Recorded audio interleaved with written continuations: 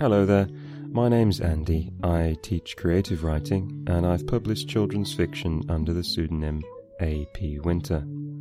This week we're going to be looking at a fairly simple question with a not so simple answer. How do I write the first line of a story? Let's begin by reading a very famous opening line from Edward Bulwer Lytton's novel Paul Clifford. It was a dark and stormy night. It's a much parodied opening. Snoopy, for example, uses it in his writings. But why is it seen as the archetype of silly beginnings? One of the commonest criticisms of Bulwer Lytton's style is that it uses purple prose. By this we mean writing in an overly elaborate manner, showing off our command of language in a way which may be likely to bore readers. The following line of Bulwer Lytton's novel certainly falls into that category. The rain fell in torrents, except at occasional intervals when it was checked by a violent gust of wind which swept up the streets, for it is in London that our scene lies, rattling along the housetops and fiercely agitating the scanty flame of the lamps that struggled against the darkness. You have to hold on to your hat before reading that one, but it's harder to say that there's anything florid or inefficient about It Was a Dark and Stormy Night. It's trying too hard is a common criticism. Perhaps there's something in that. It makes us painfully aware of the mood it is trying to create. But then again, don't we like picturing the scene of the story? Don't we like things that create a sense of mood? In case you're beginning to worry, I'm not suggesting you should give the novel a second chance, but I do want to pin down a clearer sense of what we're trying to achieve in an opening line, beyond these hazy ideas of not being purple and not trying too hard. Firstly, let's recap a little from a previous podcast. We talked about the idea of plot, and we settled on the notion that plot, in small terms, is any time the reader is encouraged to ask the question, why? We like these questions as a writer, and we want to create a good home for them in our stories so that readers don't get bored. Arguably, the worst thing we can do for our writing is to try to answer these questions before they appear. Bear that in mind and consider this first line from Neil Gaiman's The Graveyard Book. There was a hand in the darkness, and it held a knife. Not only do we wonder about the implications of this knife in the dark, but by choosing only to say a hand, we don't even know who is lurking. These are big why questions, and we're encouraged to ask them because of the immediate sense of threat they present. So perhaps the first criteria we could look for in our opening line is, does it make us read the next line? Does it provoke the question, why? So far, so good, but before you run off to write an opening line about a dimly lit place where a sword is clutched in someone's teeth, let's recap another idea about how we present a story in an interesting way. Irony is a powerful tool when it comes to gaining attention.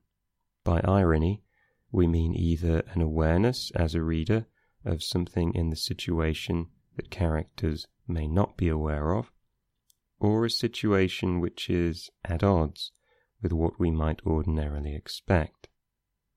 Now let's look at another famous opening line from J.M. Barrie's Peter Pan.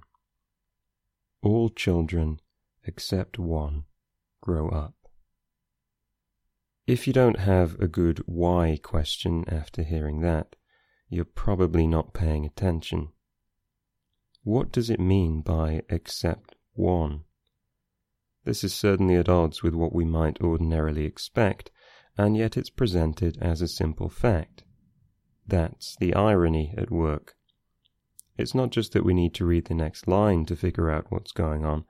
We need to read the rest of the story, because thematically, this is the story in a nutshell. The idea of having to grow up and not wanting to underpins the whole tale. The author has identified the first big why question of their story, and then presented it as an ironic statement. Sound simple? Not really. The only other novel opening I can call to mind which intrigues us so much in so few words is probably "There was no possibility of taking a walk that day" in Charlotte Bronte's Jane Eyre. So we've got some criteria for our good line. Basically, we want it to make us read the next line, preferably using a why question. It might perhaps contain irony, and it may also introduce a sense of threat to get our attention. What else is there to consider? Well, risking the obvious, it can also be a good idea to start with a clear mental picture of what is taking place. By this, we mean a sense of a character in a situation, and perhaps a sense of who that character is. Let's try thinking about all of these criteria in the first line of E.B. White's Charlotte's Web. "Where's Papa going with that axe?" said Fern to her mother, as they were setting the table for breakfast. I certainly want to know the answer to that question. There's a sense of threat with the axe, and a sense of irony with the casual observation of this beside the breakfast table. But we've also got an impression of who Fern is, namely that she's a child, and where she is, close to the breakfast table, with her mother in earshot. We've deduced all of this in 19 words, which is pretty good going. This is the point where someone often points out that their novel needs to start with an explanation of the world of their story, because the world is very different from our own, and no one will understand unless it's explained at the very beginning. This might seem like a bit of a pickle, but I would still stress the need to pay attention to the criteria we've just mentioned before you go off into world building. Even novels which have a lot to present in terms of the world of their story best capture our attention by grounding the strangeness of their worlds in an interesting question, a sense of threat, a clear mental picture, or a sense of irony, rather than trusting the strangeness of their worlds alone to interest us. Look at the first line of Howl's Moving Castle by Diana Wynne Jones. "In the land of Ingery, where such things as 7-league boots and cloaks of invisibility really exist, it is quite a misfortune to be born the eldest of 3. There is plenty of scope to include lots of details about the makeup and history of this world later, but in one line we have enough detail to start imagining things without being confused. We have a sense of a new land which we might be unfamiliar with, and we have 2 objects that belong in a fantasy world. At the same time, we're presented with a why question, a sense of approaching threat, and some gentle irony. We couldn't finish talking about opening lines without returning to that dark and stormy night example. Hopefully we can see now that it might be lacking in some of these criteria. A vague sense of threat is implied, so top marks there, but there isn't really anything that makes us read the next line to find out more, unless we're really interested in the weather. However, there is a huge disclaimer to this argument, because actually, as you may be aware, It Was a Dark and Stormy Night is one of the best-loved openings in children's fiction, at least according to the kind of articles I used to write, thanks to Madeleine L'Engle's A Wrinkle in Time. And perhaps that's because by the time she used the words, they were already ironic. They were a trope which you weren't supposed to use, so by using them, she was giving an amused nod to the reader. Also, it's fair to say that the following line immediately grounds us in a clear mental picture and provides a sense of threat. Here it is in full. It was a dark and stormy night. In her attic bedroom, Margaret Murray, wrapped in an old patchwork quilt, sat on the floor of her bed and watched the trees tossing in the frenzied lashing of the wind.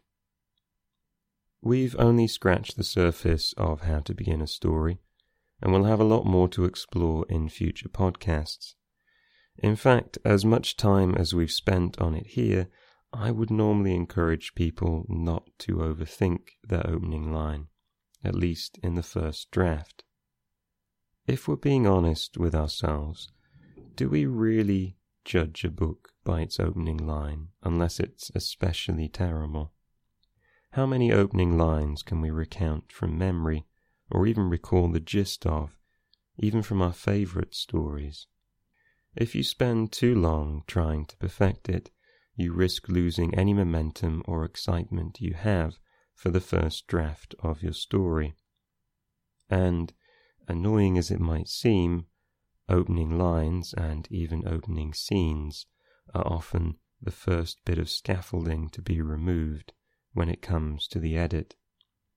In fact, a common editing fix for an opening that isn't working is to delete the first line or two and think about whether you actually needed them at all. Worst of all, in my opinion, privileging a particular tone just to get the first line right can mean pulling your writing into the kind of overly stylized prose that Bulwer Lytton favoured. Accepting the Neil Gaiman example, these openings all feature a very narratory narrator, someone who is making us aware they are telling a story.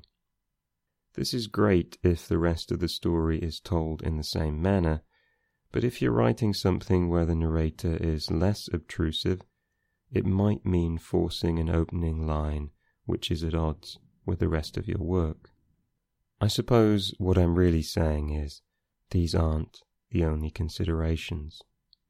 But for now, these are just some criteria to get thinking about. And if an amazing opening line grabs you at any time, make sure to write it down, because they won't appear that often. If you've enjoyed thinking about bad opening lines, I would definitely recommend checking out the Edward Bulwer Lytton contest at bulwerlytton.com.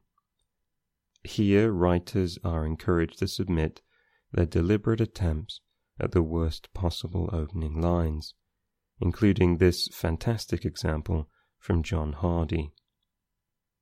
Eli Jacob Crowley, the famed pioneer figure who spearheaded America's westward expansion by blazing the Crowley Trail in 1838, was an awe-inspiring figure of a man, as stout as a 4-century-old oak, as intellectually complex as the fronds of a Florida palm, as singularly focused as the trunk of a giant sequoia, though in all other respects not like a tree at all. While we're on the topic of writing around the internet, I wanted to finish by sharing one of my favorite ways to waste time in the form of a question. Can a computer write children's fiction? I don't know why I find this so fascinating. Perhaps it's the creeping sense of dread that they're going to start doing it well in the not-so-distant future. But for now, I think it's mostly because I find it funny. In fact, you can see the results of a neural net attempting to write some opening lines at the incredible website AIweirdness.com, producing such classic opening lines as, "I am forced to talk to my neighbours about the beast," and the very mysterious, "He had a strange name, and he was a very big boy indeed." My all-time favourite example of this odd world of technology and writing, and something that I think every aspiring children's author should read, is the example of a predictive text program producing a chapter of Harry Potter on the site Botnik.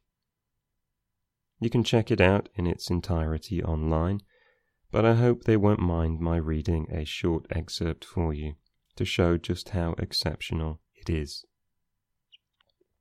Chapter 13. The Handsome One. The castle grounds snarled with a wave of magically magnified wind. The sky outside was a great black ceiling which was full of blood.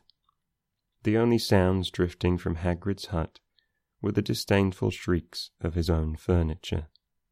Magic. It was something that Harry Potter thought was very good. Leathery sheets of rain lashed at Harry's ghost as he walked across the grounds towards the castle. Ron was standing there and doing a kind of frenzied tap dance. He saw Harry and immediately began to eat Hermione's family. Ron's Ron shirt was just as bad as Ron himself. "If you two can't clump happily, I'm going to get aggressive," confessed the reasonable Hermione. "What about Ron magic?" offered Ron. To Harry, Ron was a loud, slow, and soft bird. Harry did not like to think about birds. "Death Eaters are on top of the castle," bleated Ron, quivering. Ron was going to be spiders. He just was. He wasn't proud of that, but it was going to be hard to not have spiders all over his body after all is said and done. I think we'll finish on that cliffhanger. Thank you for joining me. I hope you didn't just skip to that last part, otherwise that would have been quite confusing. All aspects of this podcast were created by me, AP Winter. Any questions, you can reach me on Twitter at AP_Winter and at my website apwinterauthor.com. Thanks to all of the authors and works mentioned today. There are too many to recap, but I hope if you haven't read them already, you'll give them a look. And thank you also to the websites aiweirdness.com and botnik.org for constantly blowing my mind. There will be lots more to talk about with regards to story openings in future installments. I hope you'll join me then.